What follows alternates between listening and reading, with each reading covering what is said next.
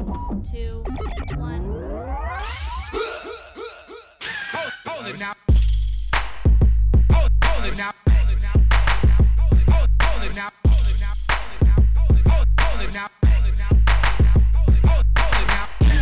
Welcome to the Quincy Jones Show. You are now in the mix with the two-man tower trip, Quincy Jones and Doc Lesnar. Hey,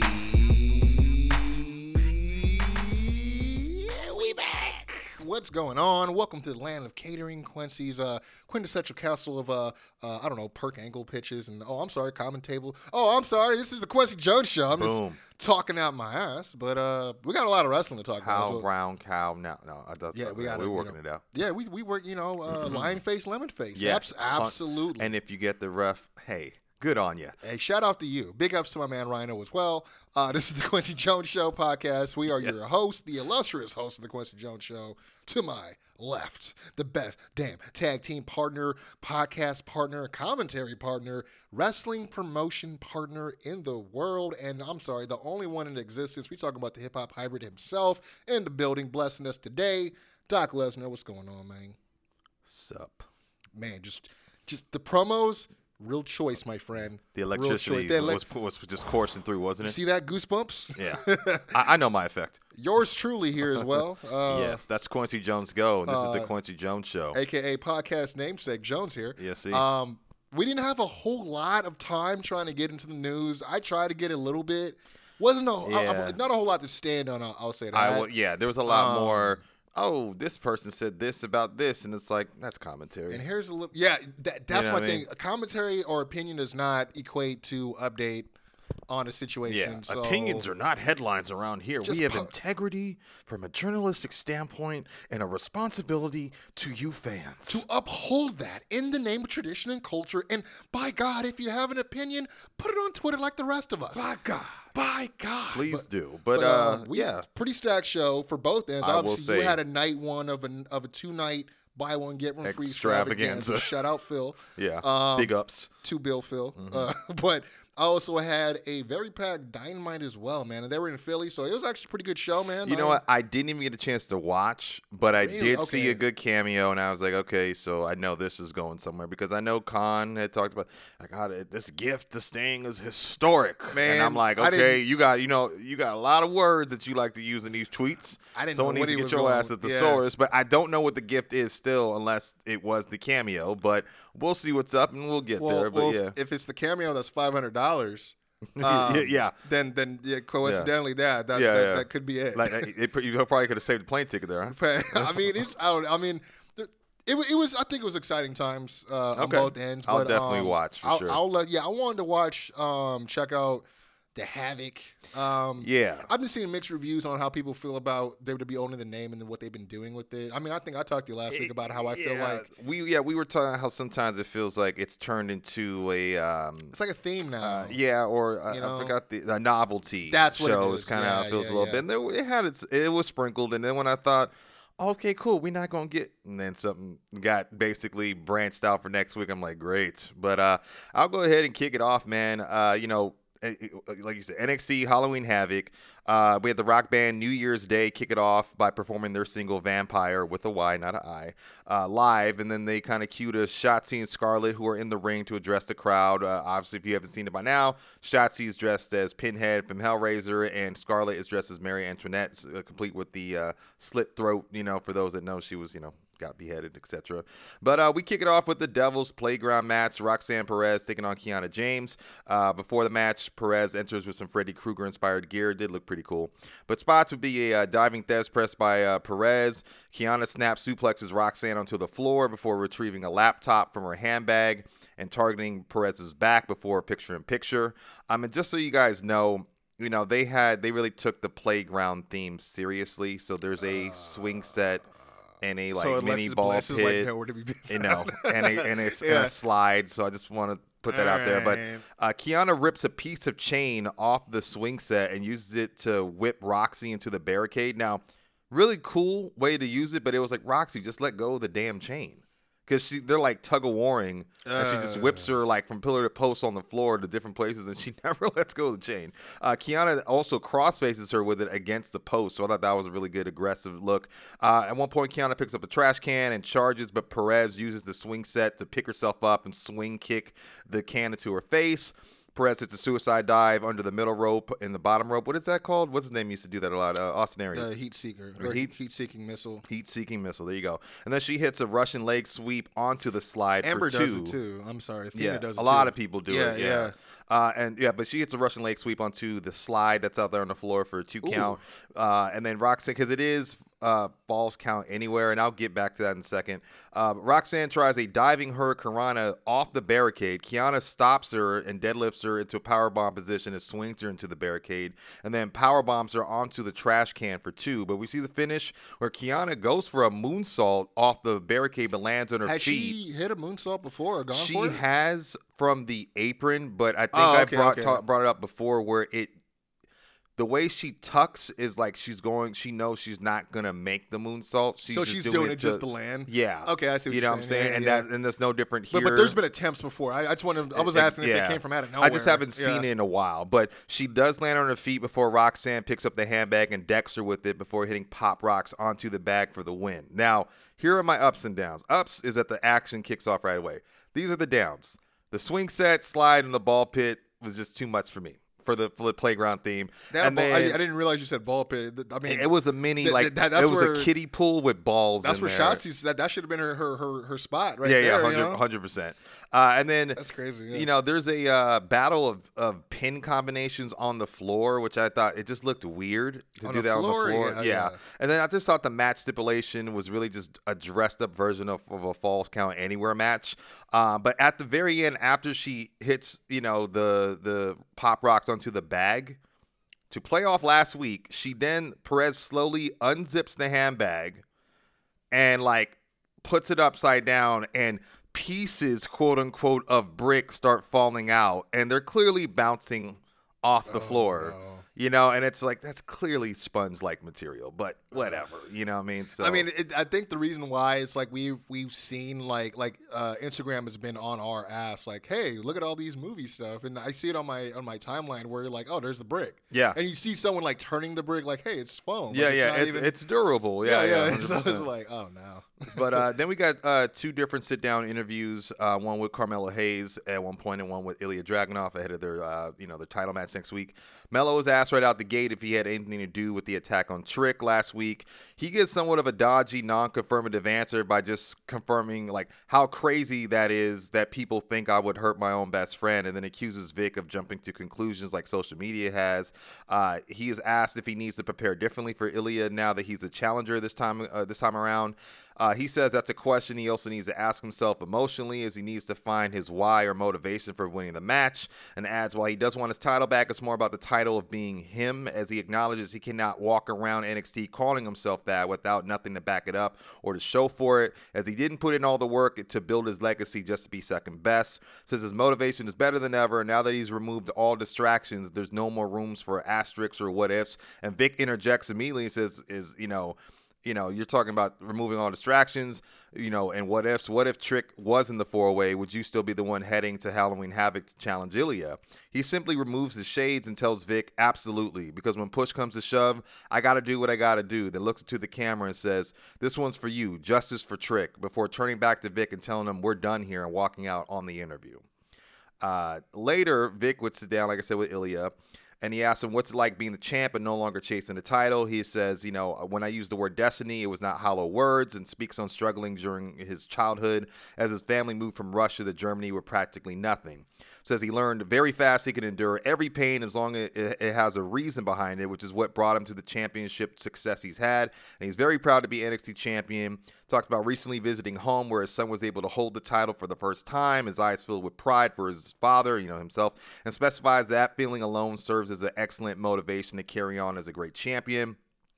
He's asked if his mindset has changed heading into his match with Melo as a champion this time. He says regardless of being champ, his game plan stays the same, and more so will intensify as he understands the pain it took to achieve his destiny and recognizes the match will be another classic where he may bend but never break, and he doesn't adjust to his opponents. His opponents must adjust to him, which I thought was a really good answer.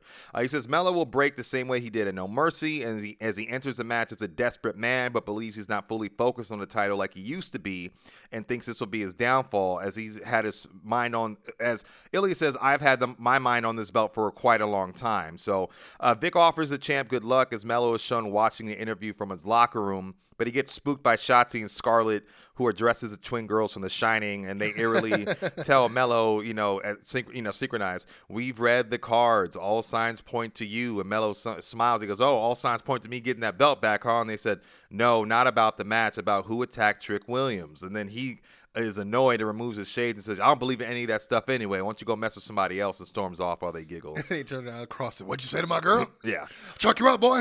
Right. But speaking of the cards, we get a metaphor backstage segment. Scarlett is there reading tarot cards and to a costume metaphor faction, telling them their future show, devastation, loss, and pain. While Shotzi adds, sweet suffering, with a slight cackle, which is really funny. But metaphor removed their masks and displeasure, and Noam clarifies, we paid you guys to be told good news, not bad fortune. Scarlett reads another card telling Dar he will, quote, soon embark on a great journey to claim his prize, before reading another one and laughing and advising him to follow your intuition, for soon your joy will be turned into intense grief. Hold the things you cherish very closely.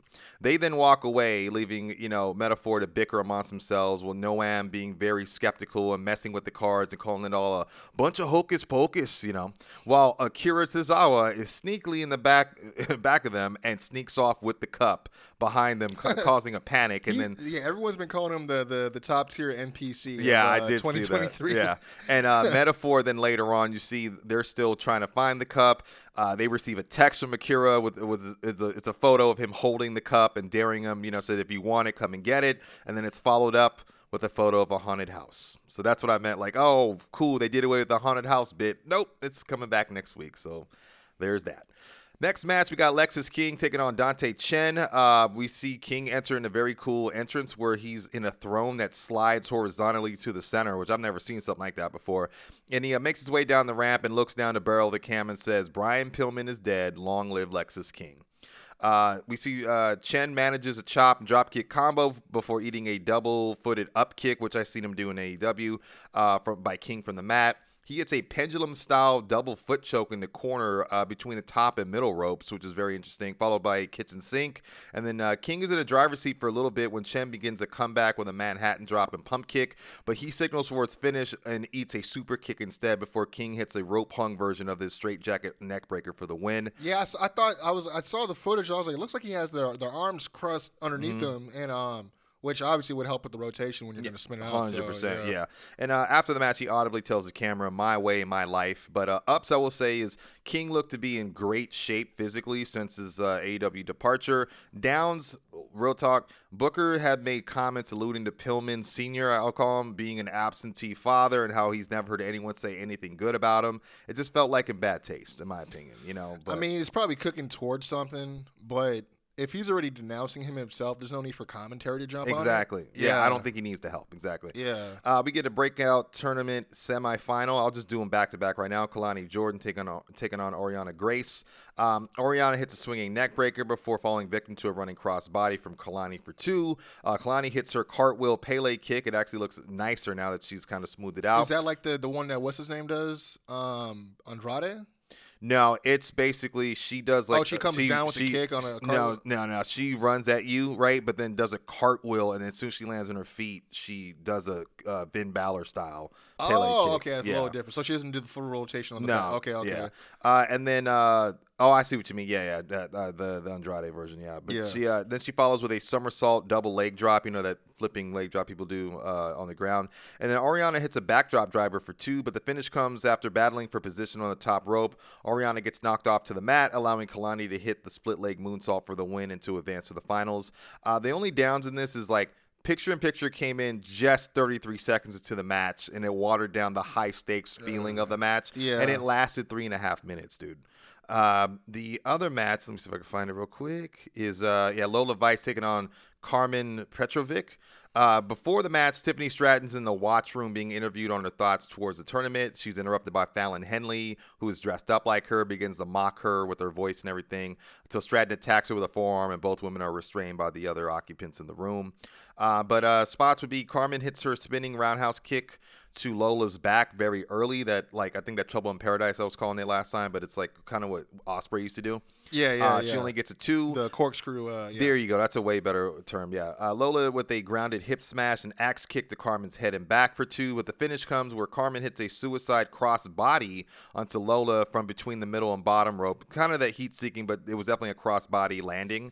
That's pretty cool. That's pretty legit. And then she rolls her back in the ring, but kind of gets caught up, I don't know if she kind of exchanged looks with Electra, and then she goes to line her up for that spinning head kick, but Lola ducks it and then counters with a spinning heel kick for the win.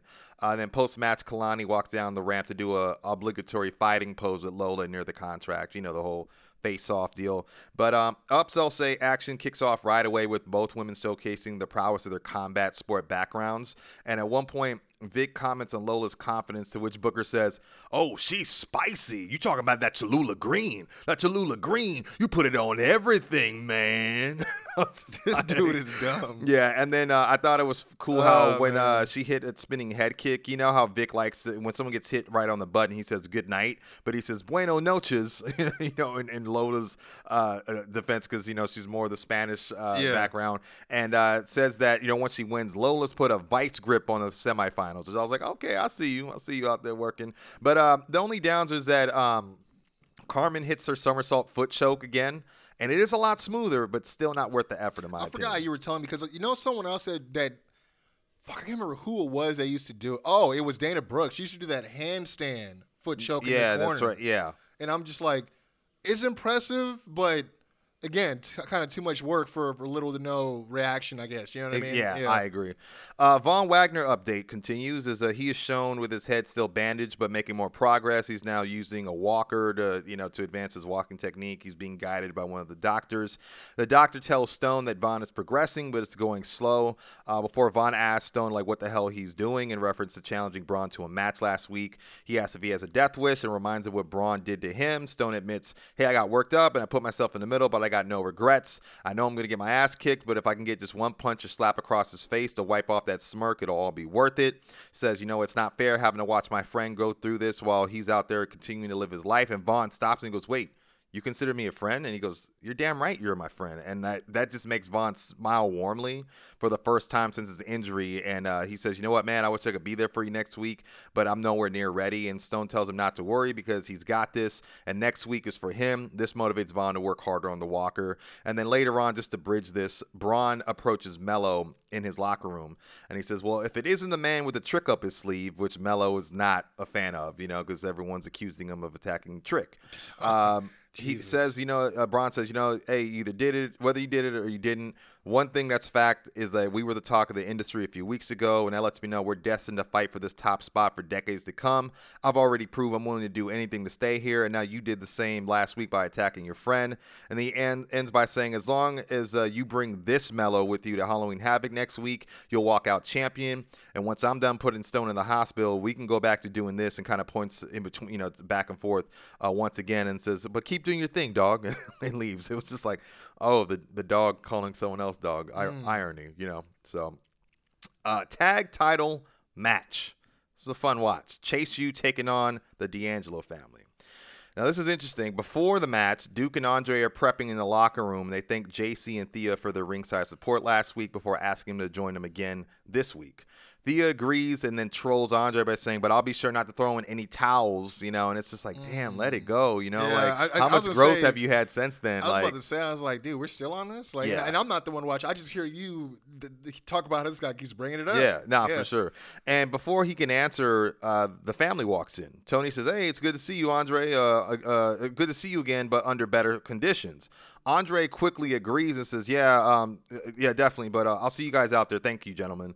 And he's trying to Just push kinda him out. shoo them away, yeah. And Tony just chuckles and says, "Hey, I couldn't ask for better opponents," and then leaves with Stacks before Duke starts to ask, "What was that all about?" But he reassures, "That was nothing. Let's just stay focused on the match." And then Thea and JC kind of look on suspiciously. So definitely kind of a weird. Yeah, I wasn't sure if that was alluding to something that like maybe a segment that happened prior, or if this is leading to something. But Stacks is secretly going to night school to get his degree. Right, He doesn't want right. no Who one to know. knows? Yeah. That's what it Shotzi is. and Scarlett returned on stage with Shotzi now dressed as Edward Scissorhands. Nice. And then they both plugged their new show, Chamber of Horrors, on the network when they're interrupted by Diamond Mine. Whose new show? Their show? Scarlett and Shotzi. Oh, I didn't. Okay, Yeah. that's cool. So Julius commends their costumes before requesting a match against Los Ethereos as they cost them, their chance to fight for the titles in that Battle Royal. And he wants a match with them set for night 2. They approve, but encourage Ivy to spin the wheel and make a deal to determine the match stipulation. It's going to be a TLS, tables, ladders, and scares, which I've never liked that, but yeah. This is not a hot take. This is straight up take. Creed's like the way that they were not brought up to the main roster. Yeah. In comparison to how quick they brought up the alphas, needed to be switched. Like I agree. I'm done with the Creeds in NXT. Like they need to do something else. There's nothing else for them to do. I mean, they got a Like- good fan base, No, but they I do, think they got but- scared of Ivy standing by herself, and so I don't know. Oh, what's up. okay, I could- maybe I could see a little they bit of brought her that. back down to get They more of lost a rub Roddy, or too. something. Yeah, But yeah, I don't and know. Kemp. No, It's I mean, it's just weird. It seems like they're just trying to come up with stuff out of thin air for them to do in the meantime. I agree. I agree. So yeah, we get the match started. Tony hip tosses Stacks over the ropes to hit a senton plancha to chase you on the floor. Nice. After being isolated for most of the match, Andre manages to fight his way to a hot tag. Duke hits Stacks with a rebound overhead belly to belly. Hits Tony with a chase you bionic elbow, and then hits a release tilt-a-whirl slam on Stacks, causing him to land on top of his own partner, which I thought was a pretty cool spot. Duke hits a sidewalk slam and bossman slam, both for 2, and then Stacks escapes the fratliner and tags in Tony. I keep forgetting that. That's I such a dope ass I line, haven't yeah. seen it in a while, so I was like, "What is he like?" 'Cause he they looks had- like he's going for the razor's edge. I was like, "Why is he going gory bomb with it?" And I was like, "Oh, that's Wait, right." is that how he's doing it? Because in the game they have him doing the hammerlock version of the flatliner, and they don't call it that. But Who's that? Andre Chase. Oh, maybe Yeah, maybe that's his move. Maybe that's why he does it. Yeah, Okay. I was thinking because I was like when you said it, I'm like, oh, that's why they gave him that move. Because I kept thinking I'm like, oh, that must have been for Andrade when he did it like momentarily. Yeah, I do remember he did. Yeah, in AEW for a yeah, little like bit, he did like a hammerlock Sister Abigail for some reason. Exactly. Yeah, there you go. But Stacks avoids the double team, tags in Tony, who hits Chase U with an overhead belly to belly of his own and a rebound spine buster. The family hit Andre with a European uppercut German suplex combo, and then Tony maintains the waist lock, and then Stacks comes off the middle rope with another European uppercut, but they only get 2. And then Duke takes out Stacks on the floor with a big boot before Andre hits his float over Russian leg sweep and follows with the chase you stomps.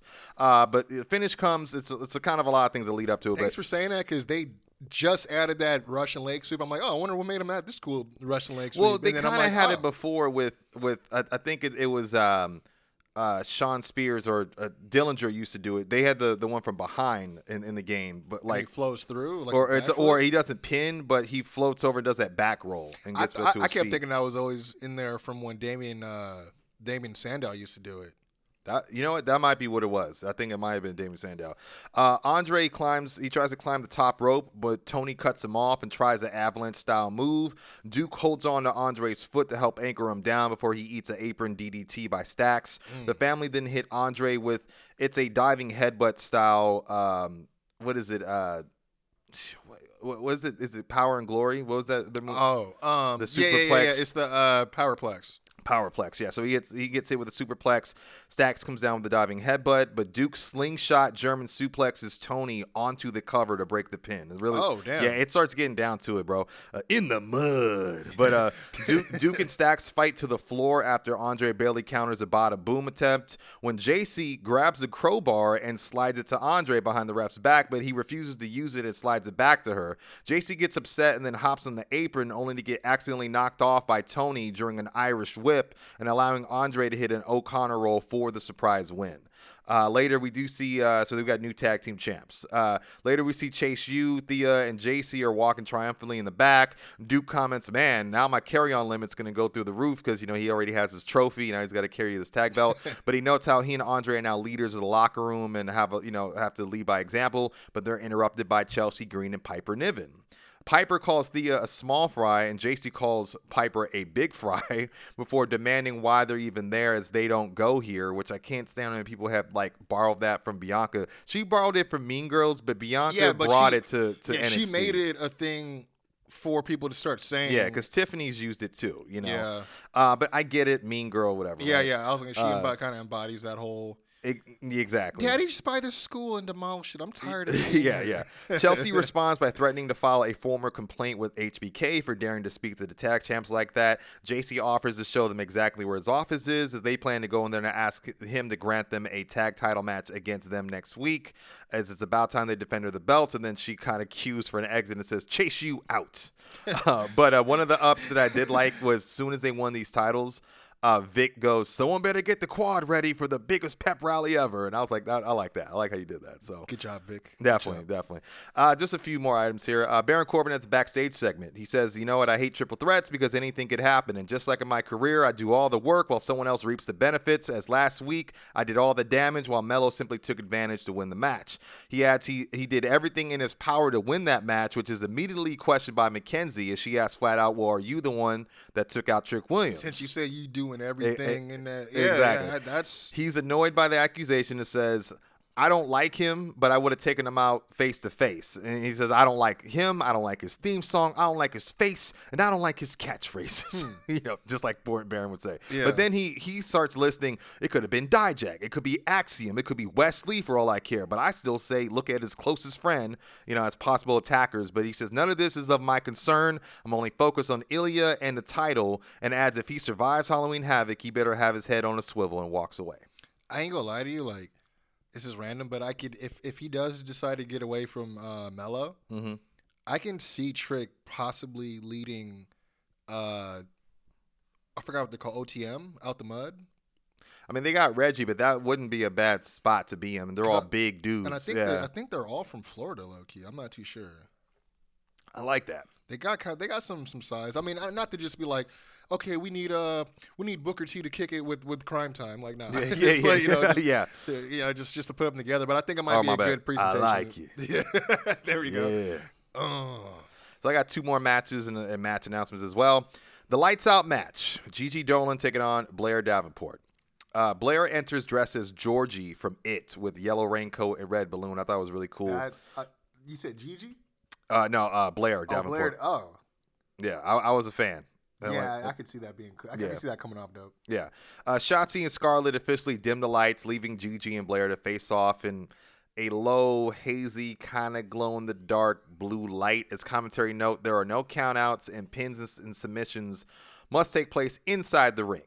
So Gigi hits an early diving crossbody off the apron to Blair on the floor. Then she hits a diving Meteora off the apron to Blair on the floor as well into a seated steel chair. Blair snap suplexes Gigi into the corner, causing her left leg to clip the bottom rope. And then she hits a kendo stick-assisted swinging neck breaker. Really like when they use the elements there. Gigi then sets up a table in the ring to a big pop, but walks right into a drop toe hold onto a seated chair from Blair. Blair then trolls the crowd by collapsing the table to a wave of boos before throwing a chair at Gigi's face to avoid a running attack, and then follows up with a backdrop driver for 2. Blair then sets up another table on the floor next to commentary, but gets hit with a trash can while trying to re-enter the ring by Gigi, who follows with a running shotgun drop kick, and then immediately hits her with a basement running shotgun drop kick that whiplashes her bad against the bottom rope. But the finish comes where Gigi hits Blair with what I can only call a proto-bomb, because it was basically a standing, Blue Thunder bomb. She didn't come down, sit down. She just lifted her and turned her. Was it a pin too? She did try to go for a pin, but it was for 2. Okay. Yeah, afterwards, before the pair fight out to the outside. Blair continues brawling with Gigi on top of the announce table And at this point, like I said, she set up a wooden table adjacent to it, and so Gigi tries to go for a half and half suplex off the announce table through the wooden table. Oh, shit. But she counters and then hits what I can only call a release Falcon Arrow through the wooden table from on top of the announce table, and then Blair rolls her back into the ring and hits the Kamigoe knee smash for the win. So, but the downs is this is what I'll say is I said Blair came in dressed as Georgie. Vic could not resist saying Blair Davenport coming in with the it factor during the entrance. I was like, that's a down, bro. No. You know what? I thought you were going to say something way more, I don't know, like a penny for her thought or something stupid. Man, yeah. You know what I mean? Oh, yeah. Like Pennywise or attack plan, yeah. Send her floating. She's sitting there floating like a paper boat down a river. Yeah, Blair out here clowning. If it would have been like, it's playful. I can get it. I think you know what it was? It was by that time of the night. It was like, all right, bro. You done used up all your. Yeah, a little bit. Yeah, and then the ladies were mostly brawling on the outside for a majority of this match, and for some reason, specifically on the side of the ring that is right next to the announce table, they didn't use any other part of it just felt weird. I don't know if like the lighting was the best there for filming, maybe, but like all the outside stuff that I called earlier, all happened on the same side of the ring. It was weird. Let me ask you this: you think that they filmed both nights the same night? And maybe they had something planned for over there. Because you know what's crazy is when they talk about that match that Bulldog got hurt in WCW where he hurt his back on the trap door that nobody was supposed to, like, it was in the middle of the ring for Ultimate Warrior to come up. And they told people to work around this thing, and Bulldog was in WCW. I don't know why I don't remember that. And I believe he got back body dropped onto it and hurt his lower back. Ooh. Yeah, and it's just like you're trying to work around something. Fucked me. They fucked my buck. My buck is fucked. It's fucked. Oh man. And the match announcements. Halloween Havoc Night 2 coming up next week. It's official. WWE Women's Tag Team Championship match, Piper Niven and Chelsea taking on JC Jane and Thea Hale. You got to say it right. Shout out to Samantha Irvin. Chelsea. Yeah, Chelsea. Yeah. That's just funny. Tiffany Stratton taking on Fallon Henley. We have Fallon. I skipped this because I don't really cover the hard-hitting home truths by Nathan Frazier because every time he says I keep forgetting he did that. I mean, every time he says it's going to be a speed round, it's not a speed round. You know what I mean? And so, but yeah, it's him taking on Dominic Mysterio for the North American Championship. We have the tables, ladders, and scares match with the Los Lotharios. I know that's not what they're going by anymore, but that's just what I know them as collectively, taking on the Creed brothers. And then Braun Breaker taking on Mr. Stone, of course. And we have the finals. Kalani Jordan taking on Lola Vice in the breakout tournament. And finally, of course, the world title match, Carmelo challenging Ilya Dragunov. But let's get to the women's title match, and I'm going to try to get through this as fast as possible. I just said one quick note. I feel like the Lotharios, they have a real opportunity to get real big in NXT. I think so, too. I feel like because Angel, it's crazy how far he's kind of fallen from his appeal during the Leo Rush days. Yeah, with the I was title. thinking that. But remember, he was also appearing with Andrade and Zelina during the pandemic a lot on Monday Night Raws and stuff. And it's like, and Hector, or Humberto, I should say, he good-looking was, guy. Yeah, and he was getting us a look for a while, too, and then I think he got hurt for a bit. And so I think they both need to just get back to where they were collectively. Yeah, I feel like they could with NXT, with that crowd, because you saw what they did, the match that happened with Legato. Oh, yeah. You know what I'm saying? So, and, even though they were like heels, they're like, these guys put on bangers. And I feel like they could probably get to that. So, yeah. But yeah, anyway. I'm going to show you. We should have been given membership. It's just, cabron. Yeah, cabron. That's all you going for. Oh, man. But that's all I wanted to say, because I do like their new presentation. It doesn't hit all the time. You know what I mean? Like when they try to repaint somebody, give a new fresh paint. I agree. Yeah. But yeah, this is but anyways, main event. Yeah, definitely. We got the women's title match. Lyra Valkyria challenging Becky Lynch, reigning NXT Women's Champion. Before the match, we see Jade Cargill is escorted to the Bird's Nest area by 2 security guards as she sits in a throne-like chair to watch the main event. I would say, the only downs I will say here is picture-in-picture coming just 25 seconds into this match and lasting 2.5 minutes. And then there was a double down crossbody spot that seemed very redundant from last week's match with Lyra taking on Tegan. I mean, that was like, and it don't just happened. Don't breaking news. There's one on Dynamite as well. Oh, there you go. And then ups, I'll say it definitely has, this match has a big fight feel before formal introductions even start. Even in the beginning, both ladies immediately tried their finishing moves to illustrate the urgency of the match. I love the veteran aggression implemented by Becky to kind of bring out the best fight out of Lyra. And then at some points, they have live feeds of fans at Tap's Bar in the United Kingdom being piped in to continue illustrating how big and, how much this match means to fans, outside the U.S. as well. But let's get to the spots, man. Lyra hits a running crossbody, but Becky bridges out of the pin and responds with a corner springboard crossbody, which Lyra also bridges out of, tit for tat.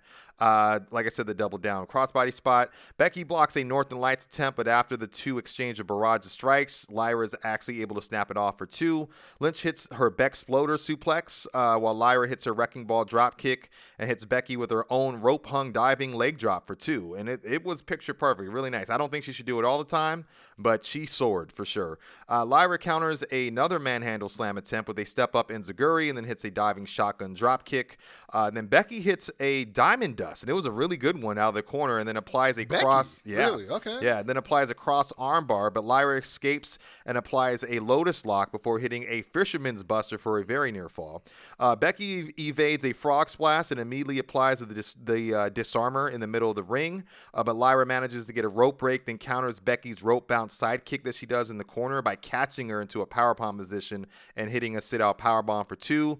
At one point, Becky cuts off Lyra from the top rope with a middle rope superplex and then follows through like her husband would, but hits a stiff-ass spike DDT for a very near fall.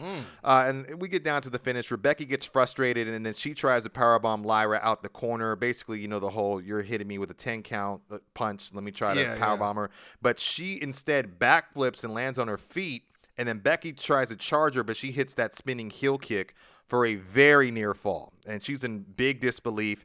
She tries to go for another enziguri, but Lynch catches her foot and forces her to backflip onto her face before absolutely folding her with a manhandle slam for a 2.9. It was, man, right? So I was just going to say, shout out to Becky, because you know what she's doing with, hey, I'm still the man, but I'm going to give you 2.9. Yeah, you know exactly. What I mean? But then for her to give it right back, that's what's up. Definitely. Yeah. And Becky, she's in complete shock as the crowd chants holy S, or holy shit, I should say, before Becky ducks another spinning heel kick attempt and hits the manhandle slam, but in the air, Lyra counters into a pinning headlock takedown where when she rolls through, she hooks the leg and then cinches her grip.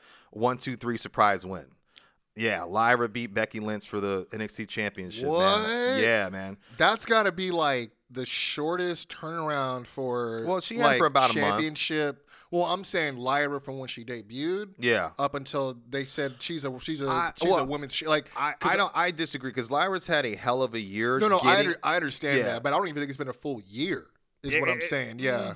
You know what I mean? Because I remember I for sure covered when she first showed up because I was going on about the effects they used during her entrance with the rain and stuff. And then I think shortly after that is when we had to transfer the shows. Yeah.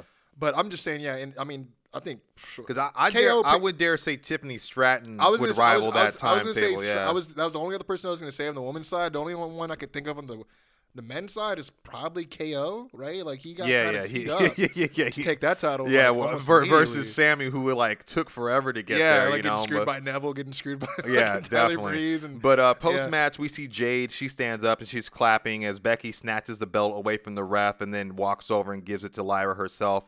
Raises her hand in celebration and shares an embrace quickly before exiting the ring to give her moment to end the show. So I'm not against that decision. I guess I'm surprised that after I'm the man, well, I'm Jade, well, you're gonna have to wait in line, and then it's like, wait in line after who? Because you just got beat by Rick, you know what I mean? Or know, so it's like I don't know what it does for Becky, but she got accolades. It ain't really for whatever is chipping away. It's not. Yeah, already, but we talked about this last week where she showed up on TV and tapped her.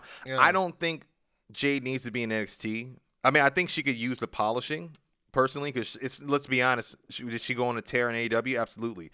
But there was far more people that weren't, I don't want to say top tier talent, but have not been used or presented as top that's the tier better word. talent. Yeah. You know, people still talk about how she never went against the likes of like, Britt Baker. I'm trying to Jamie think. Hayter. Yeah. She never went against. Did she go against Sheeta? She at didn't go. all? No, she didn't touch. She didn't even touch like Nyla. I don't think she touched Nyla. She did. Rose. Yeah. Oh, no, Nyla she stole the her title. belt, Yeah. So that was like the only one. Like, I think that's the only world champion. And then she went against Athena, and I mean there were some names. But as far as yeah. former women's world champions, I don't think she's ever fought any of them except exactly. for Nyla. Yeah, so Because that's not why even Riho, and she even go against Riho. Yeah. I don't even. So that's why my argument was I don't know if she needs a program immediately that has a belt attached to it. You know what I mean? And we had talked about Bianca coming back and like trying to figure out what's going to happen. But I'd rather see Becky versus Jade's going to be money anyway. But you take the belt away, it doesn't really do anything. But I don't think it's also a little too early for Jade to be in that high stakes of a program. Exactly. Yeah. I'm not against her doing the NXT thing because there's more discipline around the clock and support as far. I mean, they have literally a built-in gym and conditioning system and performance. It's a performance center, you know. And who doesn't want to be under the HBK learning tree? But then also, despite the fact that she did get a lot of her roots and bare bones from the Nightmare family or factory. She ain't there no more. She ain't in Atlanta. No, Cody ain't there helping. She got to swim now. Yeah. Yeah, and no Mark Sterling. No Stokely. No QT. Yeah. Like, and then so it's like.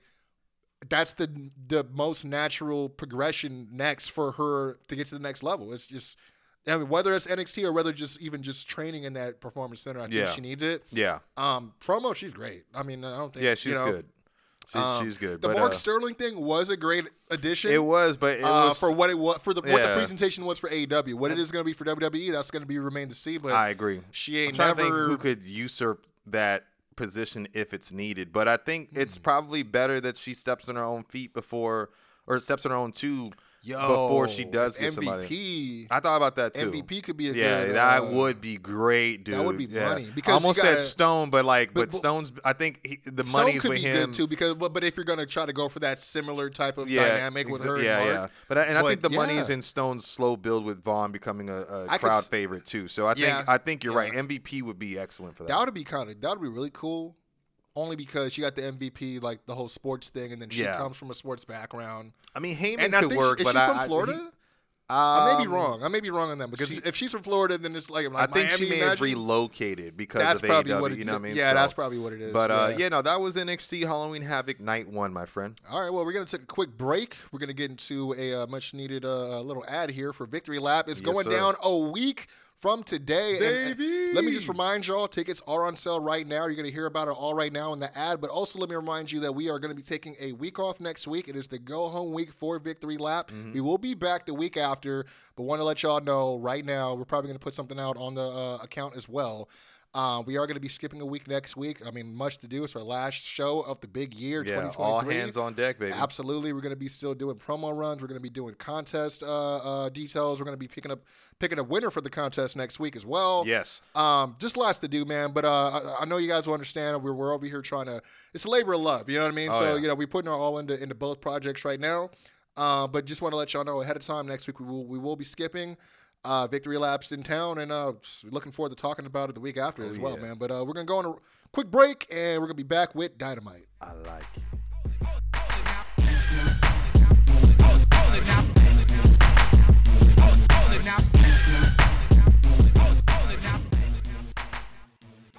Ladies and gentlemen, Victory Lap is among us a week from today, live Friday, November 3rd, 2023. The doors open at 7 p.m., bell time at 8 p.m., and it all goes down in Chino, California at the American Legion Post number 299. We've already told you guys the rollout for the match card, but just in case you live under a rock, here it goes once again.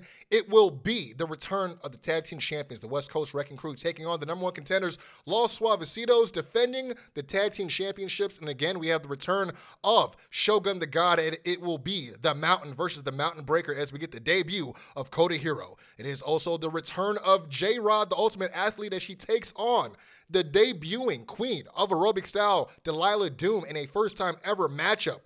Also, it is going to be high stakes in a triple threat match for the P4P chain as the champion Slice Boogie defends against Jordan Cruz and G-Sharp. Also in the house is Ray Rosas making a special appearance. And don't forget, the most sadistic Dom Kubrick is defending that championship against Matt Vandegrift, a man he has never beaten in his career. It all goes down Friday, November 3rd. And of course, the main event, a tables match for the ages, the first ever in our company history. It'll be top-notch Lucas Riley taking on El Primo Henyo. Get your tickets right now. Front row, $25. General admission, $20. It all goes down at victory-lab-eventbrite.com. Welcome to the Quincy Jones Show, home of the tag team champions of the IE, Quincy Jones and Doc Lesnar. We are back. Europe.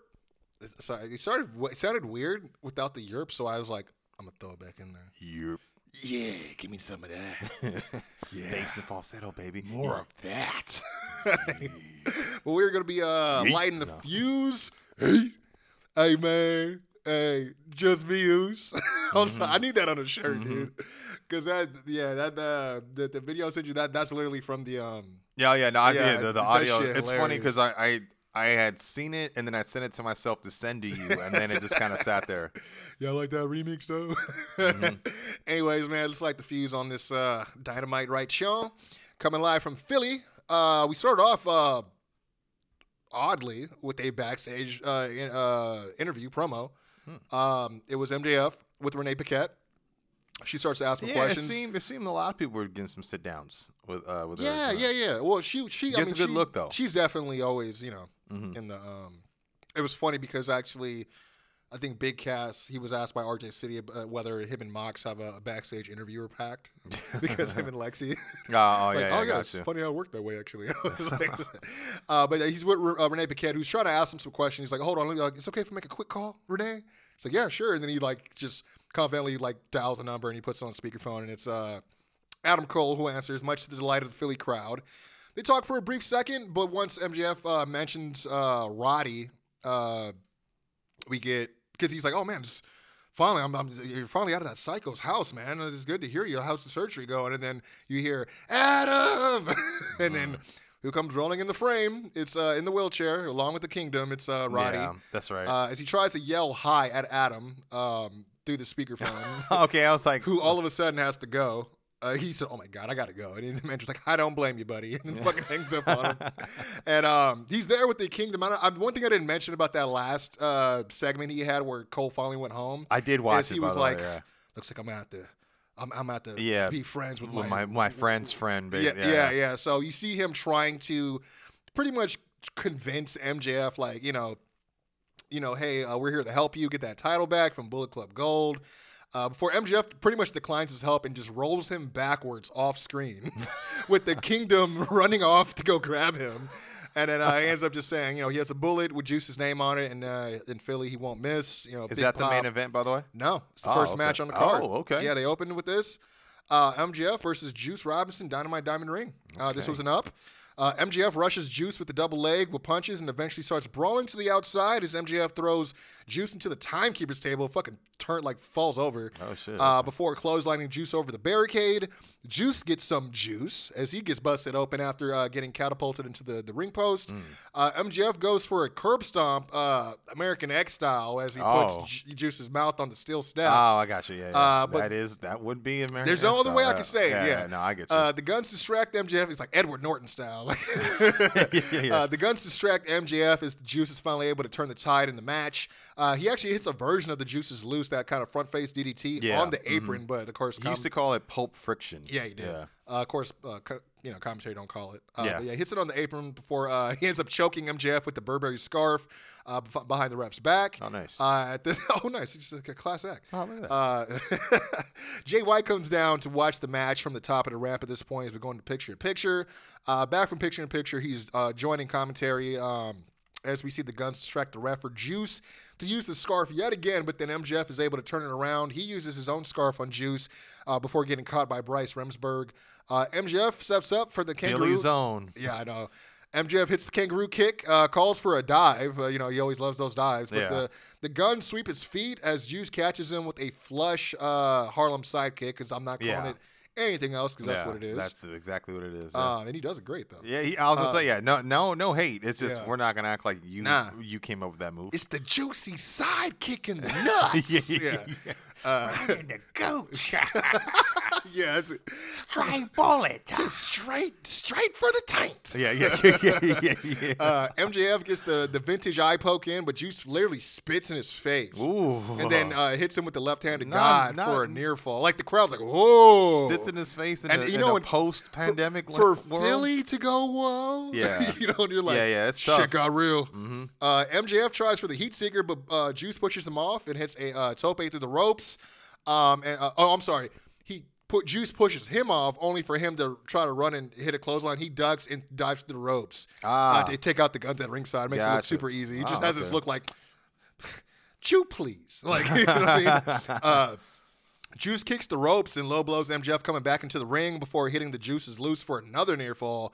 The guns distract the ref again as both MJF and Juice go for the respective rings to cheat, as it's a game of quick draw, but MJF draws first before hitting the heat seeker for the win. Post-match it gets a little, it's still an up, but I thought it was a little overbooked, but I guess they're trying to tell a hell of a story and get people like, you know, everywhere. But the one thing I forgot to tell you is when MJF finished his promo earlier backstage, the camera panned to a footage of someone in the devil mask, and he's just like slowly nodding his head.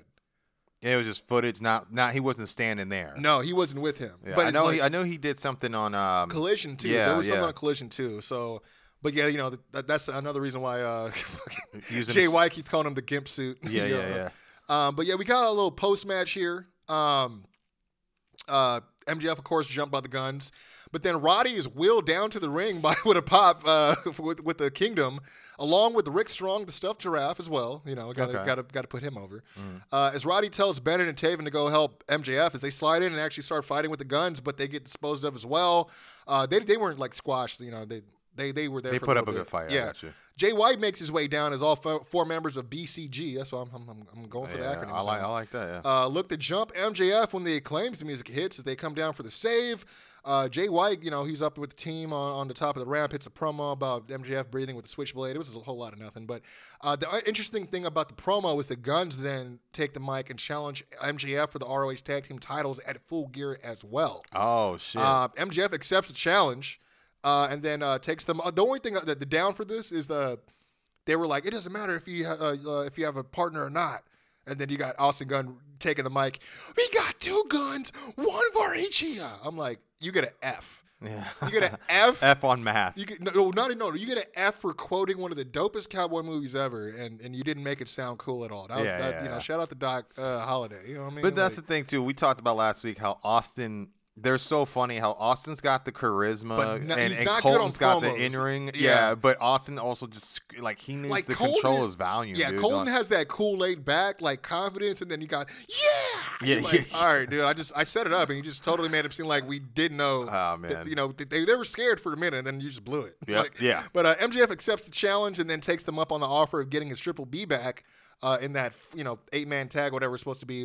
So he says in the main event of Dynamite next week, it will be him and 3 tag partners of his choosing facing them. At this point, we get a loud Max from Roddy at ringside. no. With the Kingdom as Yo, do not. Okay, Roddy's go ahead, yeah. he asks, so you're gonna choose us, right? And to which Max responds by telling that bland bitch to roll his wheelchair off a cliff. Then, of course, Max Caster is asking if MJF is going to choose them. He doesn't go for it either. MJF starts walking up the ramp. Oh, because they're talking about these the 3 other guys. Yeah. Okay, gotcha. Yeah. So MJF starts walking up the ramp after dismissing them too. And then, which is funny because like Max is like, well, can you at least do me one thing? Since we're in Philly, can you scissor me, Max? And then he goes and he walks up to him and just closes his scissors. And then he walks off, and then you see Billy fucking, oh, you son of a bitch. And then Anthony's like holding him back. I'm like, yo, this is too much. like it was like a total disrespect. How dare you close those scissors? Right? And then he's walking up the ramp, and then Kenny Omega's music hits. Oh. He pretty much gets straight to the point, makes his intentions known, and says, I know I don't have a whole lot of leeway since losing that belt. I don't really have a right to come out here with a live mic, but I'm gonna get down to brass tacks. You got a lot of things going on. I think I have a right to defend my streak. And MJF makes it official and says, you know what? I'm gonna defend my championship. And I'm saying tomorrow night because obviously this comes out Friday. Yeah.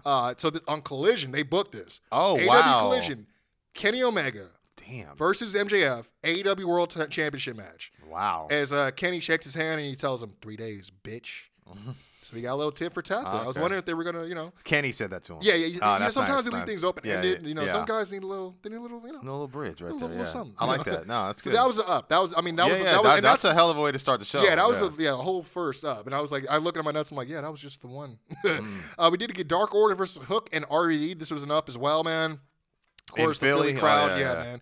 Hook and Reynolds start off as Hook overwhelms Reynolds with holds, throws, and transitions before tagging in RVD, who gets attacked and double teamed by Silver and Reynolds.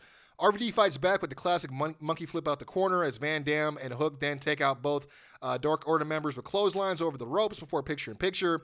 Evil Uno interferes during picture-in-picture, giving Silver the opening to turn things around on Hook as he powerbombs him onto the waiting knees of Reynolds. Hook hits a release Northern Lights before getting the hot tag in of Van Dam, who lights up Silver with some kicks, hits the spinning leg drop. Except he did it like Famouser style. He even waited for him to be on the floor. Oh, shit. Like he kicked him in the midsection, he bent over, and he literally jumped and did like a spinning Famouser on it. It was That's dope. hard, Yeah.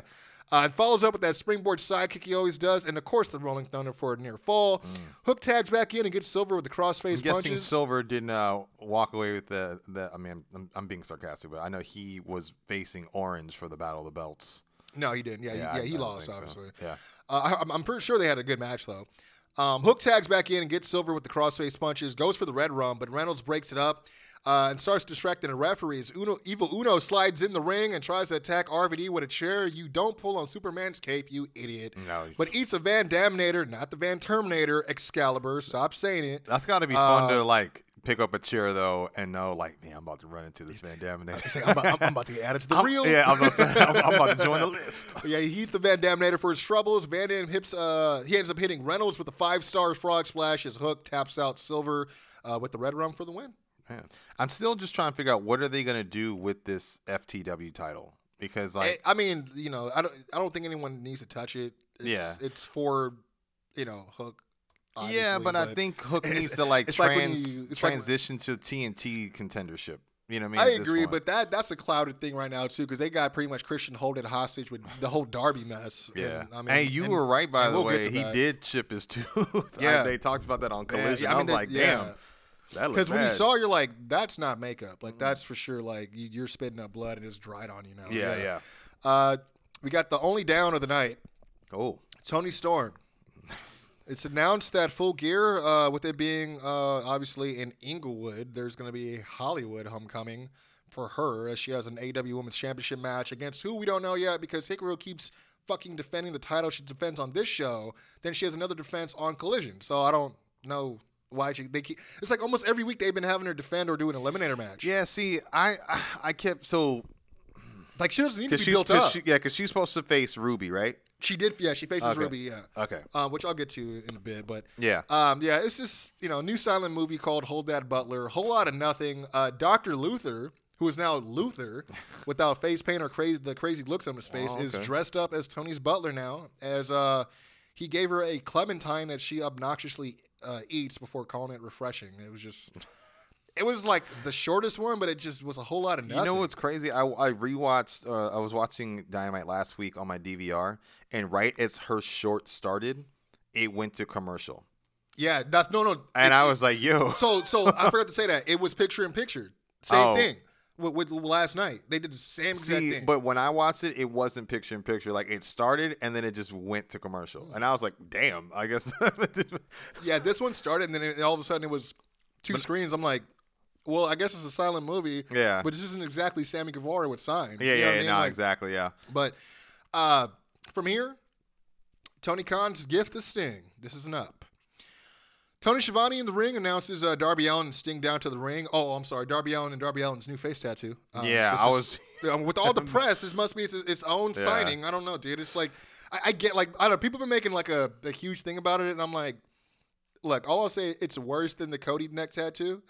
But it doesn't. I don't care about it that much. Is it on the side that he paints? Yeah. So it's just So yeah, that's I mean, why you in can my mind see I it was vaguely, like, but yeah, it everyone's. probably just adds to the paint, if anything. But what I'm like, I think the weird thing is when I did see it, I'm like, maybe it's just so new, but it doesn't look like it's in sync with all the other ones. You know what I mean? That's probably because Like you a different said, style or It's just something. that new ink. But I saw one meme specifically. It was like Cody going, "No one will ever have a worse tattoo than mine," and then you see Darby was like, "Hold my ink, bro." That's like, he okay. probably did it himself and shit. Yeah, man. That's hilarious. Yeah, what's it called? Sting comes out. Thanks to the Philly crowd and thanks Darby for being his tag team partner. Philly. But Philly's for love. No, it's Virginia. Philly, where I am from. You got Hangman probably bumping that Philly's most wanted. If not him, FTR for sure. I don't mind how I pursue. Oh, Anyway, yeah, man. he thanks the crowd. Thanks for Darby for being his tag team partner, but also helping him bring the best out of him the past couple years. Yeah, he And, definitely has. thanks Tony Khan for allowing him to come to AEW to wrestle for a little bit longer and to woo a little bit longer. As Tony thanks Sting on behalf of Tony Khan because he's in the ring and he has an earpiece. And it was funny because as he's talking, he's like, and I want to thank Tony for allowing me to be in his company and wrestling a little bit longer and doing this a little bit longer. And Tony's calling for the microphone, so I'm gonna give it back now. And then you hear Taz just totally crack up on commentary, like, oh. I was like, dude, y'all are the most non-serious team ever. Yeah, seriously. But yeah, Tony, he thanks Sting on behalf of Tony Khan for everything he's meant to AEW since arriving. This is Tony Schiavone. Tony Schiavone, Okay, yeah. gotcha, So gotcha. he's like, he's in his earpiece. I was so like, he's he thanked himself in third person? What the fuck? yeah, TK says, yeah. So, but yeah, he leads to a thank you Sting chant, of course. Yeah. Tony cues TK's gift for him as we hear 2001: A Space Odyssey blare out the speakers, and believe it or not, it's the Nature Boy, Ric Flair. The two embrace as we get a holy shit chant. I will say I was surprised because obviously he's had some critical things to say about yes, Tony he Khan has, and yeah. AEW in the past, but I think he's just a wrestle dad, so he's just whatever, definitely. man. And he's going. That's a good way. He's A also wrestle dad, he's yeah. also going wherever his next check's coming from too. You feel Very me? true. You know, with specifically when it comes to him, yeah. But, Yeah. Ric Flair, he talks about magical moments being few and far between, and those moments setting you apart from being called the best in this business, and called Sting one of the biggest names in pro wrestling.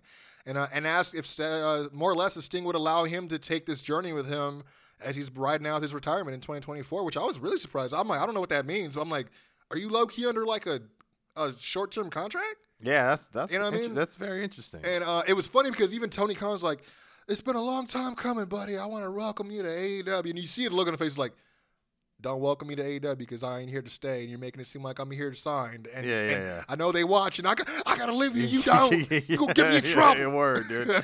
Oh man. But anyway, Sting is hyped about Rick, and Rick hits a woo. Sting offers up his chest. He's like, "Give me one, give me one," and he gives him a little. So chop. he looks genuinely surprised. Yes. That's what's up. I don't know if he was. He could have been possibly. He probably heard it was a possibility and showed up. But yeah, he was like, give me a chop. You know what I mean? Like he was, and then he gets the Ric Flair chop, I should say, and we get the little quick bounce off the ropes. Nothing too 90s Rick, but right in that vein. You know what I mean? Send the people home happy. But then of course, Christian Cage's music hits. Oh man. As he interrupts that feel-good moment, immediate asshole chants as Christian makes Weekend at Bernie jokes to describe Rick's mobility. Oh man! And Did tells he the say, crowd, Philadelphia, you shut your mouth while I conduct my business. Well, the thing is, he was everywhere. I'm loving that. I'll play this. He was 100% intimidated by that crowd because he stumbled a little bit. Like he was like, not like the Phillies have done in this town. I'm like, Oh. you know what I mean? It didn't roll right off. Yeah, the tongue. And it was just like he could have hit it I there. might like, not make it to not my like, vehicle shut tonight. up! I said shut. Pipe down. Pipe down while I'm piping down, Shayna. Yep. Dude. Sorry, for those that know. Yeah. That's Nick Wayne. Shayna Wayne. Anyways, he says, Don't worry, Philly. Of course I know that Ric Flair isn't dead. But also that there isn't a God, because if there was, Ric Flair would have been dead 20 years ago. Is the Philly crowd just responds with a deafening fuck you Christian chant.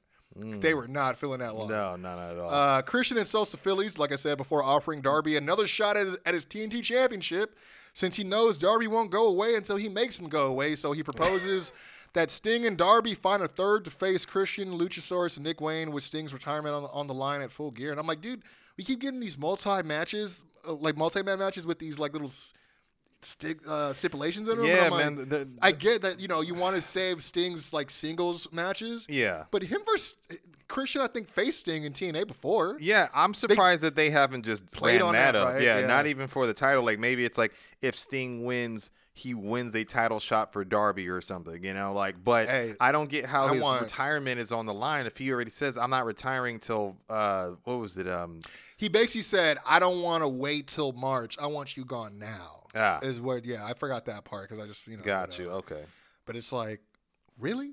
Because Sting's pretty cool, man. Like, Yeah, I'm even thinking like him versus MJF for the title would be cool just because, just to say that he actually had a title win. He don't need to win the title. But I think it'd be a cool look. Yeah, no, I mean, just for the sake of having, it just gives the right rub. It's a good match. It's entertainment factor. It's a big matchup. Yeah, did we ever? I know we had them cross paths, but did we ever get a singles with Jericho and him, or that was just a tag? No, it was right? just a tag. Yeah. Yeah, which I mean, but that's what I would do. I would have Sting kind of go on a singles tour. Drop a list. Have him do his own list, indie style. Yeah, I think that'd so be too. really and cool. then work towards those programs. Yeah. I mean. Yeah, that'd be pretty cool. But from here, speaking of Jericho and lists, there we go. Hello. We got a Jericho sit-down interview. This was an up. Short and sweet. Jericho sits down with Renee, and she asks him about I did see his physical, basically him being physically dominated by Powerhouse Hobbs. That he was. Who updates that he's still sore and his ribs are still bothering him after what he dubbed, and I hope they keep this, taking 3 world's most dangerous slams. But mentioned his ego is probably the most bruised of all. As Renee then asked him if maybe there's a point in Jericho's career now where he may have to do some little self-reflection. Jericho says that no matter which version of himself he presented to the world in 3 decades of his career, he's always had that self-confidence, knowing that he can beat anyone on any given night, but admits that he didn't even see that one-sided loss coming to Hobbs at all. Mentions that Don Callis has a lot of members in his family now, a lot of friends. Chris Jericho has a lot of friends as well. He does. Some are even bigger than Powerhouse Hobbs. Yeah, I saw that. Maybe I should give him a call.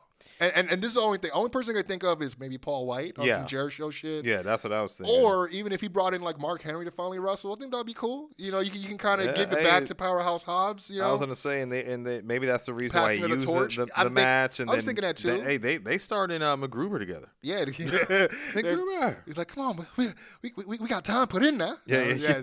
But but I thought this was like I said, short and sweet, and we don't see a lot of backstage controlled stuff with Jericho. He's always taking up time on the show, and I don't mean it in a bad way, but sometimes it's a whole lot of nothing. Yeah. But yeah, that was up. Next match is up as well. We got the Trios Championships on the line. Hung Bucks, I'm calling them that, versus Hardy Party. Funny thing about this. I keep forgetting. So when you said trios, I immediately go, oh, the Acclaim. And I was like, oh, yeah, that's right, ROH. And that's the thing. Yeah. It's super confusing sometimes. So ROH Trios, thank you for saying that. Because I did even write. I wrote down AEW up here, too. But yeah, funny thing, I just watched, I don't know if you heard of that YouTube series that RJ City does, Hey EW. Yeah. Mm-hmm. So I finally watched one the other day. It's the one with Hangman. Yeah, I heard he had some jokes towards Triple H or something like that. No, it was it Kane? Was it Triple H? Something to do with kicking a dead horse or something like that. No, that's what it was. He had a horse, and the name it was legit. Hangman had a horse that recently passed away, and the name of the horse was Hunter Horse Helmsley. Yeah, so that was a shoot. That's pretty. Yeah, that when I had to break it down, I'm like, oh yeah, they did say that. But no, it was pretty entertaining. And I actually went on and watched the big cast version of this, which is why I got that the tidbit about him and Mox being like having a backstage big interview. Bill. Yeah. Yeah, I gotta stop calling him Cass. Anyways, the reason why this is funny to me is because when I watched the show, one of the things that RJ asked Hangman about is if he had a hookup with the media team for always, getting to add some messages in his lower thirds. To which Hangman's like, "No, I don't. I've been trying to find out who the fuck is doing it." Yeah. You know what I mean? And then he's like, "That's funny." He said, "To be honest, like, if I want to find him because I have a request. I mean, I'd love for it to say, quote, very well prepared and looking handsome." And this was 4 days ago. Mm-hmm. So I genuinely laughed out loud when the Elite came out and the lower thirds for the Elite said, quote, very ill prepared and looking unattractive. I was like, damn. Trolling. Oh man, that's funny.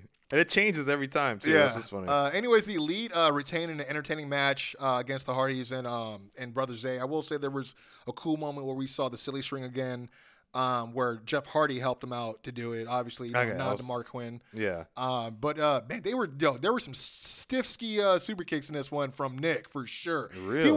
He was blasting fools with super kicks the whole match. Yeah. Was he trying to like break in some new? He was lining some new them up, kicks bro. or what? Honestly, because the kicks they had were all black and ugly. I don't know what they was rocking. Maybe man. some full tuxedo Jordans or something. I just couldn't see, but I was like, I don't know. That's funny. But anyways, post match, we see a video play of Prince Nana at the Hangman residence, as he calls it, as Swerve walks in through the front door and simply says, "Whose house?" Damn. Yeah, right. I was wondering because people were talking about how he's on par to be one of the best heels, and they were like showing him with Billy and Wayne, and I was like, why are they showing this? Before calling, he ends up calling. He's like, "Man, y'all real tacky in here." Pretty much just talking shit about the interior of the house, and then he even like tears up a painting from his like that was hung up on the fucking fridge. He's just like, "Yeah, y'all really got." What did he say? He said, "Y'all really ain't got no taste in here." And then he starts to sit on the couch, and he hears a noise coming from one of the rooms in the house. And Swerve grabs the camera. You know, they always bring their own camera to make it not look like it's stupid. Yeah, you know what I mean? yeah. So he grabs the camera and starts walking around and checking rooms with Prince Nana, like very verbally telling Swerve, like, "Yo, I don't like this. Like, this is a bad idea." But Swerve tells him to shut up because the lights are off the entire house. Yeah. So obviously no one's there, but they're he's like, "Yo, I could be wherever I want." You know what I mean? That's pretty much where he's like trying to get off. Is like, "Yo, you over there worrying about these wins. I'm over here worrying about winning these mind games, type thing." But yeah, the cam pans out to show Swerve standing in front of a child's crib, and reiterates what he said last week about how I told you sometimes I was just gonna say, it's not you who pays for your actions. Sometimes it's your loved ones. And it looks like he's talking down to like a kid, like someone in the crib, but there's no one there. You never see like a kid or hear any crying or anything. It's just insinuating. Yeah, just insinuating. And I mean, I think it would have been kind of gross to have a baby on camera like that. Fake or not, whatever. You know what I mean? Or stand-in baby, I guess. Paige probably would have got some heat for that just from the fans. Like, why would you do that? Well, he immediately left the ring and started running up there as this is still playing. But yeah, he talks about Hangman being in debt to him for costing him a title opportunity, and as he leaves a Mogul Embassy shirt in the crib to remind "quote unquote" Hangman Jr. Because he said he'll never forget what his father did to him. As Prince Nana pops back in the room looking real panicked, says, "Yo, we gotta go." You know what I mean? And so now that like is up just because I'm like, man, because again. The shit he did with the Nick Wayne thing where you, "What up, turds?" and just left them leaking. Like, yeah. And I forgot about that Billy thing where he like, they made it look like it was something else, but he like, I think he clipped his. Yeah. They tried to make it finger seem like he clipped his finger, but I don't. Then I'm like, well, how'd it grow back? Well, they make it seem like he broke it or like he didn't really he didn't snap it all, but he was like, or like, did you just take his fingernail off or something? Like, I don't know what that was, but yeah. He was like, "Hold on, man. I knew you said it was going to get spooky, but calm down." Yeah, Kamate. Let me see. And then, last little bits here. We got 2 matches and 2 segments. So, first segment, we got Edge Copeland. We got a backstage interview. This is short because Renee's there with him, and she reiterates what Edge had said about not wanting to fight Christian, but asks if that has changed any after what he saw happen between Christian and Sting and Ric Flair earlier in the ring. Yeah, because he did say, "How could you do that to Sting?" kind of thing. Yeah, gotcha. And before he can really answer, he's approached by Darby and Sting, with Darby telling Sting, "Yo, don't be stupid." I was like, "Yo, calm down, nigga." But he compares like, "Look, you know what you have to do. I had to. You think I didn't have reservations smashing Nick's face in last week? But this is AEW. You the killer. It's either kill or be killed." Sting interrupts now, and he is fired the fuck up as he tells Sting, like, "How many chops I've taken?" Oh no, he's like, "You need to get the blinders off and open your eyes before it's too late." And then he's like, "Are you in or are you out?" And he's just like, you see Adam, or he's just like looking down, like, and then he just literally grabs him, like puts hands on him, and shakes him. He's like, "Dude," he's like, he basically says, "We go way back. You better not mess it up all now, or mess it all up now. And you need to." He basically says, "You better get with it, cause you're in it." And walks off, and you just see him just kind of like, what did I get myself into? But it's like, but at the same time, you see him staring at Sting as he's yelling at him, and you're like, oh my God, this is so fucking cool. You could tell. Like, he was Yeah. like, this is so, I didn't have to say shit. Sting yelled at me. That was a up. So from here, we got, we only had one down, and I got a push for the match. Women's Championship match. Hikaru Shida, Ruby Soho. Shida has a pretty decent 10-minute title defense against Ruby Soho. 10 minutes is all they got? Yeah. Man, Ruby ain't getting. All right, I mean, let me hear what happened. 12 minutes with entrances, but I mean, like when the main event is the tag match. I don't know if you knew that was announced. What's that? What's the tag match? Danielson and Claudio versus Orange and Okada. Hell no, I didn't know. It was Okada's Dynamite debut, so they got like 25 minutes. Okada? Oh, I just realized what you said right now. I was like thinking, oh yeah, him and Shibata, and I was like, no, he said Okada. Like, what the hell? Okay. So yeah, they had a pretty decent, like I said, 10-minute defense. Solo got her shit in. I mean, she actually hits the no future twice. Like once she like grabs her arm and yanks her off the apron and hits her with her on the floor. Yeah, I love that. And then she hit it again, but then near fall. I mean, there was a lot of back and forth, counter for counter, one-upsmanship or one-ups-womanship. I don't know how there's a I got you. Female vernacular to that. But going on, you know, the crowd really got into it. And to be honest, like really invested in the match. There was a little bit of hijinks as well.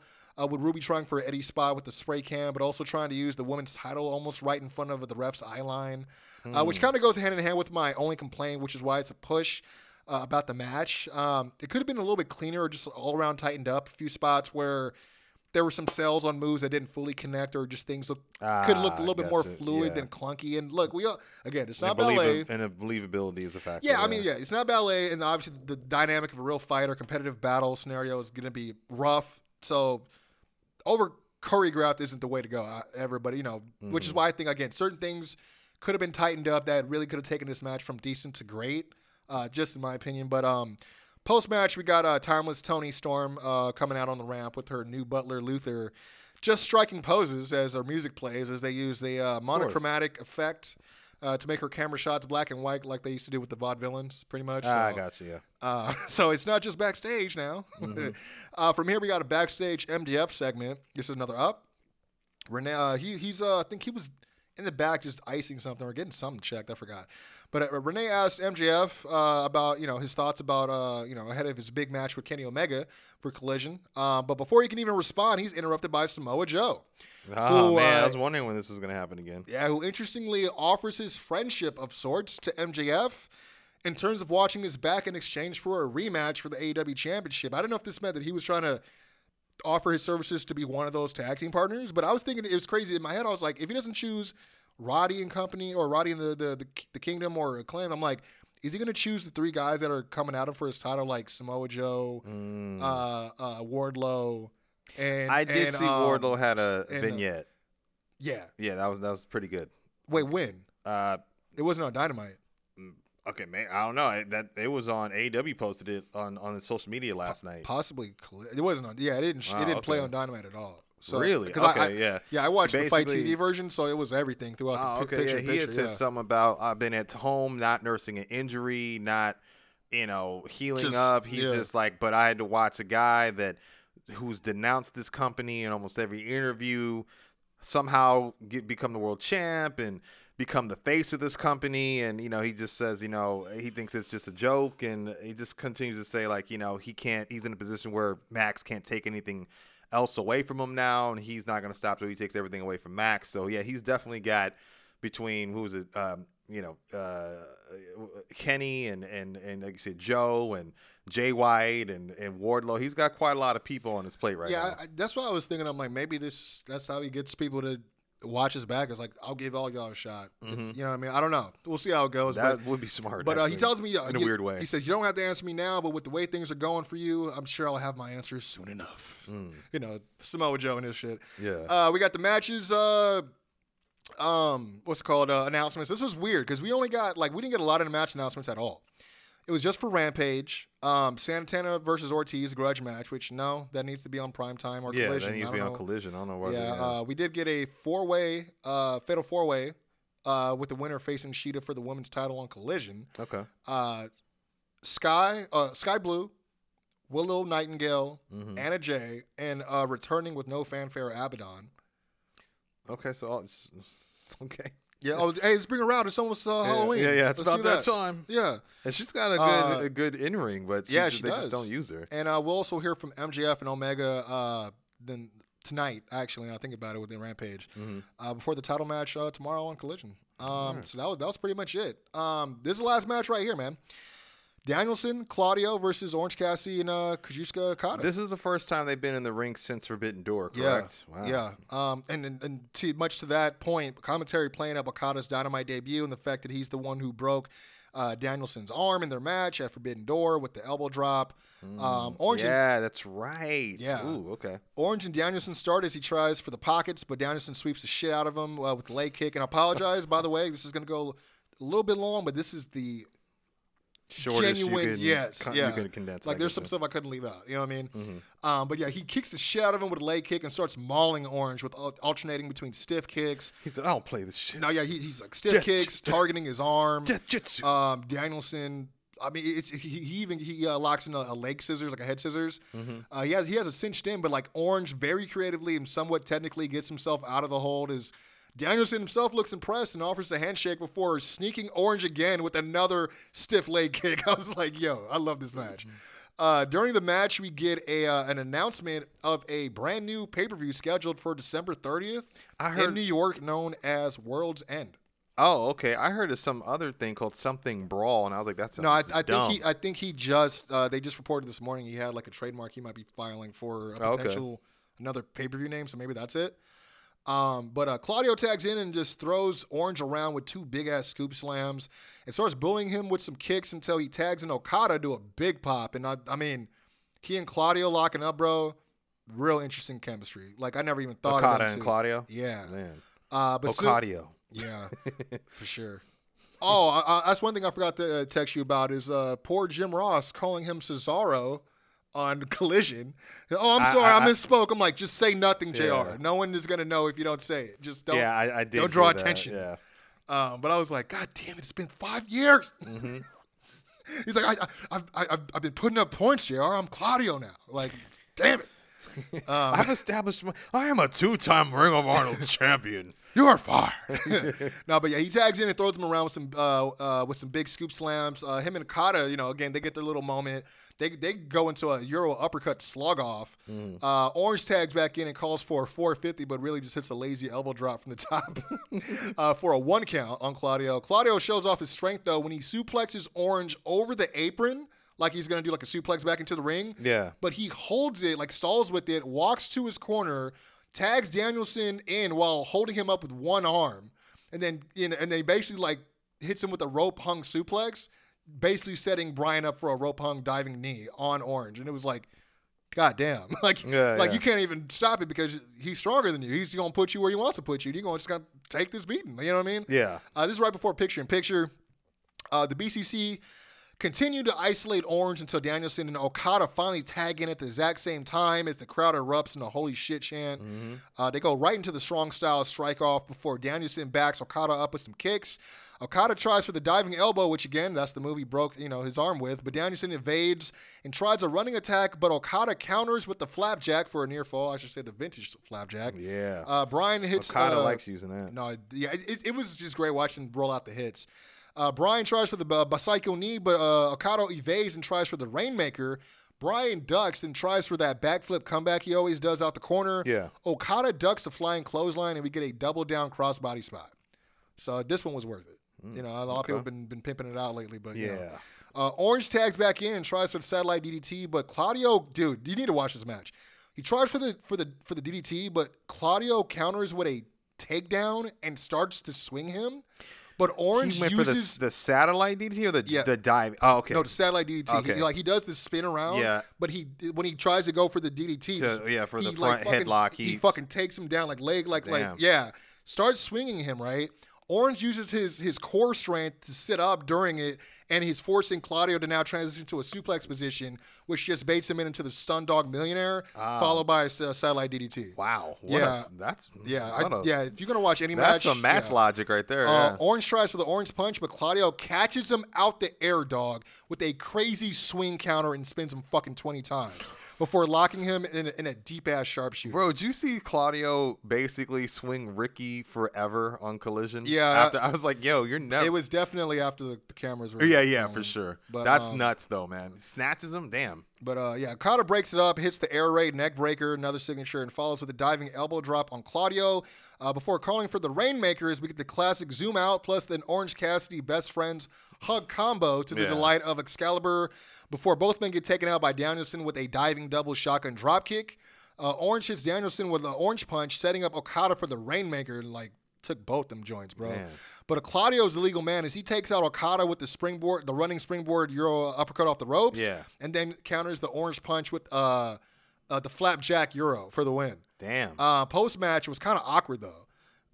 We see Dr. Sampson at ringside with Danielson trying to get Claudio's attention as we see Brian, holding his jaw in pain. And he, commentaries, I don't know if they're selling or just drawing conclusions of possibly getting hurt on the orange punch Rainmaker combo. I don't know. Yeah. Then we see Yuta and Mox make their way down to no music. They're just shucking on him. Yeah. And then of course we from the corner of that we see best friends posse of Trent, Hook, Rocky Romero, and Statlander. Right? Yeah. No, it's not chaos. This is they're. Oh, my bad. You're talking about the crew. Yeah. My bad.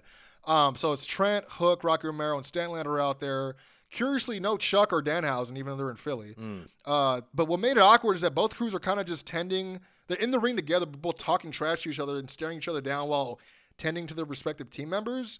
And then Okada is just in the middle, taunting and shitting on Danielson as he feigning for his arm and now his jaw. And before we're finally updated with the addition of Orange Cassidy, who's going to be defending his international championship against Claudio next week before going off the air. So I like that because Claudio definitely a good candidate for that title. But, I always thought guys like him, Miro. Yeah. I mean, even Yuta would have been. I know he went against Orange not too long ago. I thought that would have been a good transition. But yeah. Yeah.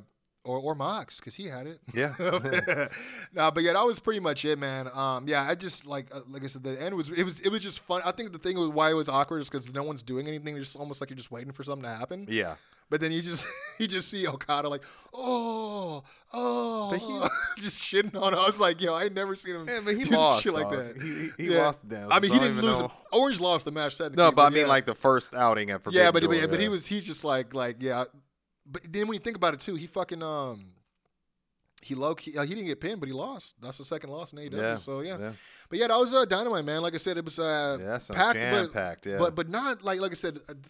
I'm not shitting on Tony Storm. I think that they need to figure out what is going to make that work. I like the idea of what they're doing with her, and the character of her living in her own kind of world, and everywhere she goes is her. She's making the world her movie set. I get that. That's totally cool.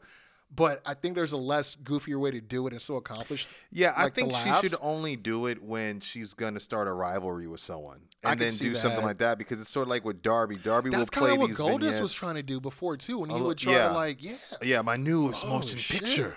And you would think, I don't want to say Dustin Rhodes should be her butler, but you would think there'd be an easy bridge there between Dustin and her, and maybe he's like, trust me, I've seen the bright lights, or something like you don't want to get in over your head. You don't want once you see those Golden Globes, your eyes are as big as silver dollars. Yeah, you know what I mean. But I'd rather them not sprinkle it just to put her on the show and just use it for her next. Her next role is to defeat such and such. That's her motivation, Yeah, I like that a lot because and you could have RJ City since he's part of it, which I'm liking the package with him. He could be kind of like her agent or handler, low-key. Yeah. I could see him coming in there's the new script, and it's Tony Storm versus Willow Nightingale. You know what I mean? Yeah, she's exactly. This isn't a part for me. Yeah. With the supporting actress? Yeah. What does Willow think she brings to the table to a star established as myself? This is box office versus home theater. Yeah, 100%. Yeah. Straight to DVD. Yeah. Let's write for y'all. Let us write for y'all, please. But that was pretty much it, man. thank y'all for tuning in. Again, that was Dynamite as well as Halloween Havoc Night 1. Yes. Unfortunately, we won't be able to get to the Night 2 again next week. We're going to be taking time off for Victory Lap. Again, man, go ahead and do what y'all do, man, and come out and support, man, our last show of the year, Victory Lap, presented by Winner Circle Pro Wrestling. Follow us right now at Winner Circle Pro on Instagram, Winner Circle PW on Twitter, and at Winner Circle Pro on YouTube. You can catch everything. Promos, build-up videos, breakdown videos, matches, full-length matches, and we got them all in the playlist right now, man. So go ahead and check that out. And, man, we announced a full card. I mean, we're really excited to get this going, man, again. And not just that, we also made our free ticket giveaway official. Yes. And you guys want to go to Instagram, check that out. The way to enter and to win 2 front-row tickets to Victory Lap is to first follow us at Winner Circle Pro, as we said on Instagram, and tag a friend in the comments below, and then repost the official Victory Lap flyer to your story and tag Winner Circle Pro when you do it. And just in case you guys are having a hard time finding it, it is pinned to our profile as we speak. So go ahead. We made it very easy for you guys. And again, next Wednesday, announced at 8 p.m. our time, Pacific Standard Time, right? Yeah. West Coast, baby. We on that PT, baby. Yeah, exactly. I will say, I mean, it's pinned. Go check it out. But, of course, make sure you follow us, because if you don't, then you're already disqualified. We have no way of finding you. Yeah. to I mean, we'll get tagged, but again, it's that's not official it's how you enter. You got to follow us. Yeah. You got to, there's rules, But no, and definitely, man, again, victory-lab.eventbrite.com. Yes, get your right tickets. Now, man, front row $25, general admission $20. And yeah, man, we're just trying to make this show as big as we can, and just shout out to everyone that's supporting, anyone that's sharing anything, and the momentum has been very important. And man, a lot of big matches, man. We've been getting a lot of good feedback as well, so definitely looking forward to seeing y'all, man. And yeah, I mean, of course, follow and some us. good vendors too. I was going to say, we got the Notorious Pin that's going to be back in the house as well as Retro Collector. He's going to be there, and we have a special guest, Wrestling with Unicorns, will be there. Very on excited, site. man. Yeah. Shout out to Martin, man. Really good dude. Very excited to announce. And for those of you that are listening, that follow him, you already know exactly what he brings to the wrestling world, man. So we're definitely blessed to have him at our show this time around. It's gonna, and it's been great just getting to know him, and he's excited to come to Cali again, man. So it's gonna be a really good time. So again, go out and grab your tickets, man. You guys, are very much one of the star players of the production when it comes to Winner Circle, man. So can't wait to see you guys again. Mm-hmm. And man, don't forget to follow us and follow the show as well at Quincy Jones Show on Twitter, as well as at the Quincy Jones Show on Instagram and / Quincy Jones Show on Facebook. Also find the Quincy Jones Show, the album by yours truly. Album, you rap, I be rapping, I be scrapping, and I be dapping. But check it out, man. 11 tracks of pure fuego, and don't forget to also check out the predecessor, the pretty much that got me into that mode, man. Check out This Is Awesome. Yes, sir. By the hip hop hybrid himself, That's Doc right. Lesnar. And if you need to know why is Triple H, go and check that out. You know what I mean? Sir. Hip hop hybrid himself, man. Check us out on any place that you, any platform, say that you like to listen to your favorite artists, aka the Mega Towers. We in this thing, the world's greatest tag team in the worlds of hip hop and pro wrestling. There, I shared it. Now we're both in it. Purely originated, poorly imitated. I said it. But go ahead and follow my, my Monfrey over here at Quincy Jones Go as well on Instagram, and follow yours truly at Doc Lesnar for all things having to do with my music career, at Doc_KJS Pod for all things having to do with this podcast, hashtag Wrestle Wednesdays. Let's keep it going. Who are you wearing this Wednesday? Let us know and tap in. And of course, at Lesnar's_lots for all things having to do with my Mercari store, where I sell everything, well, mostly wrestling memorabilia, but everything from signed 8x10s to signed figures, regular figures, all box, all brand new condition, and just all kinds of merchandise in between. Go ahead and check it out, man. Yeah, he ain't here to pull nobody's leg, to pull no wool over nobody's eye. My guy does it correct. He is fair about pricing. His research, fair pricing, and he gonna take very great care of the product. By the time it gets to you, you're not gonna 100%. believe that it was even. You gonna think that you ordered it yourself. You know what I mean? So, and I'm very flexible with bundling. So if you see more than one, option or item that's but be rational, fancy, go ahead and let me know what's up. Yeah, I'm flexible, but I ain't gonna break my back on it. We ain't you know what I mean? Fool over here, man. You know what I'm saying? But on that note, you already told him, man. Follow us at Winner Circle Pro on all platforms, especially our YouTube as well. Go ahead and check out those the matches we have so far, man, and get yourself up to date on all things happening before you come to Victory Lap on November 3rd. But on that note, my friend, yes, sir. I got 3 words for him. I think I got them too. Top guys out.